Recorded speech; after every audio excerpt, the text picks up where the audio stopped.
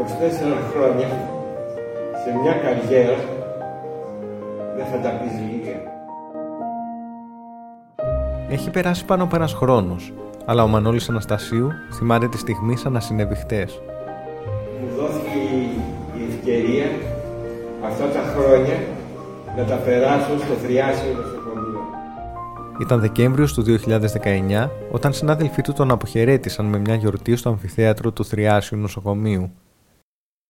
Και αυτή την παρακαταθήκη θέλω να αφήσω πίσω.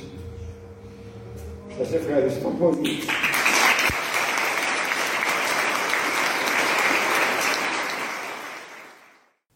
Ο συνταξιούχος αναισθησιολόγος θα μπορούσε έκτοτε να ξεκουραστεί, να αφοσιωθεί στον κήπο του και στα κατοικίδια του.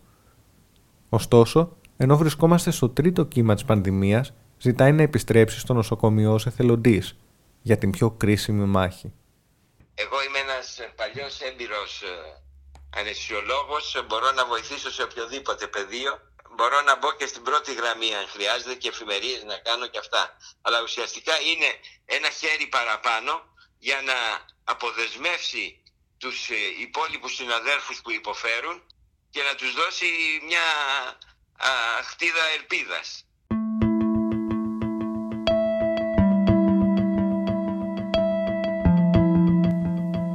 Είμαι ο Γιάννης Παπαδόπουλος και ακούτε το Audio Prints, τη σειρά podcast της Καθημερινής για τους αθέατους πρωταγωνιστές της επικαιρότητας. Όταν στις 16 Μαρτίου ο Μανώλης Αναστασίου πληροφορήθηκε ότι η πλατφόρμα για τους εθελοντές γιατρούς διευρύνεται και για τη δική του ειδικότητα, δεν έχασε χρόνο. Και αμέσως μπήκα στην πλατφόρμα του Ιατρικού Συλλόγου και έκανα δήλωση. Και την υπόλοιπη πορεία την ξέρετε ότι μέχρι στιγμής δεν έχουμε κανένα αποτέλεσμα.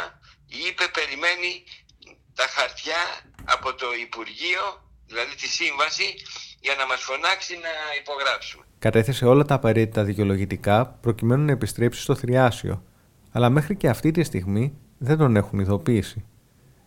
Την ίδια πρόθεση με εκείνον έχει δηλώσει και ο συνταξιούχος πνευμονολόγος Κωνσταντίνος Κατής. Και στο πρώτο κύμα δηλαδή είχα μάλιστα συζητήσει και με το νοσοκομείο και με το διοικητή αν έχουν πρόβλημα να πάω να βοηθήσουν. Ευτυχώς στην πρώτη φάση δεν είχαν τέτοιο πρόβλημα.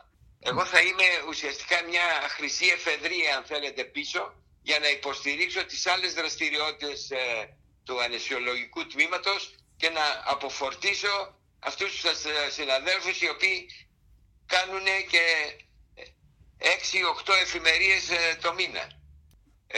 Ένα χέρι παραπάνω και μια ώρα αν θέλετε ξεκούραση να τους δώσεις, αυτό είναι πολύ μεγάλο πράγμα για αυτούς τους ανθρώπους που μερικοί από αυτούς μπορεί να κάθονται και 2 μέρες μέσα στο νοσοκομείο. Ο Αναστασίου βρισκόταν στο Θριάσιο από την έναρξη λειτουργίας του το 1996. Στη θητεία του εκεί πέρασε από διάφορα πόστα.